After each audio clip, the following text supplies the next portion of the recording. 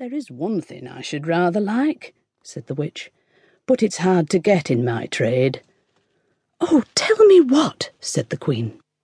"I should like someone to love me," said the witch. Then the Queen threw her arms around the witch's neck and kissed her 100 times. "Why," she said, "I love you better than my life. You've given me the baby, and the baby shall love you too." "Perhaps it will," said the witch, "and when the sorrow comes, send for me. Each of your 50 kisses will be a spell to bring me to you. Now, drink up your medicine, there's a dear, and run along home." So the Queen drank the stuff in the pot, which was quite cool by this time, and she went out under the fringe of snakes, and they all behaved like good Sunday school children. Some of them even tried to drop a curtsy to her as she went by, though that is not easy when you are hanging wrong way up by your tail. But the snakes knew the Queen was friends with their mistress, so of course they had to do their best to be civil. When the Queen got home, sure enough, there was the baby lying in the cradle with the royal arms blazoned on it, crying as naturally as possible. It had pink ribbons to tie up its sleeves, so the Queen saw at once it was a girl. When the King knew this, he tore his black hair with fury. "Oh, you silly, silly Queen," he said. "Why didn't I marry a clever lady? Did you think I went to all the trouble and expense of sending you to a witch to get a girl? You knew well enough it was a boy I wanted, a boy, an heir, a prince, to learn all my magic and my enchantments, to rule the kingdom after me. I'll bet a crown, my crown," he said. "You never even thought to tell the witch what kind you wanted. Did you now?" And the Queen hung her head and had to confess that she had only asked for a child. "Very well, madam," said the King. "Very well, have your own way, and make the most of your daughter while she is a child." The Queen did. All the years of her life had never held half so much happiness as now, lived in each of the moments when she held her little baby in her arms. And the years went on, and the King grew more and more clever at magic, and more disagreeable at home, and the Princess grew more beautiful and more dear every day she lived.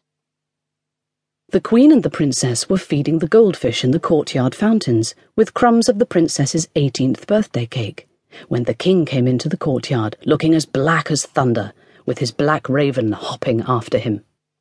He shook his fist at his family, as indeed he generally did whenever he met them, for he was not a king with pretty home manners.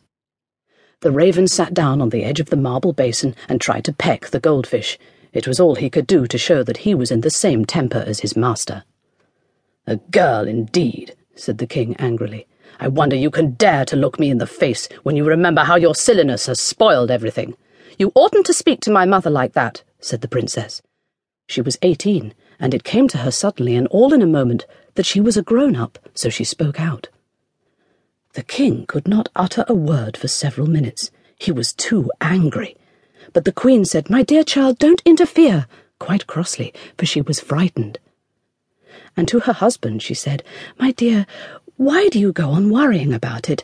Our daughter is not a boy, it is true, but she may marry a clever man who could rule your kingdom after you and learn as much magic as ever you cared to teach him." Then the King found his tongue. "If she does marry," he said slowly, "her husband will have to be a very clever man. Oh, yes, very clever indeed.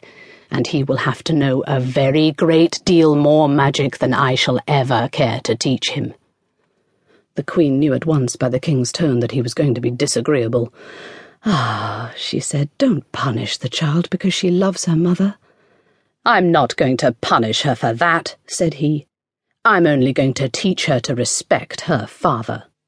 And without another word he went off to his laboratory and worked all night, boiling different-coloured things in crucibles, and copying charms in curious twisted letters from old brown books with mould stains on their yellowy pages. The next day his plan was all arranged. He took the poor princess to the Lone Tower, which stands on an island in the sea, 1,000 miles from everywhere. He gave her a dowry and settled a handsome income on her. He engaged a competent dragon to look after her, and also a respectable griffin, whose birth and upbringing he knew all about. And he said, "Here you shall stay, my dear, respectful daughter, till the clever man comes to marry you."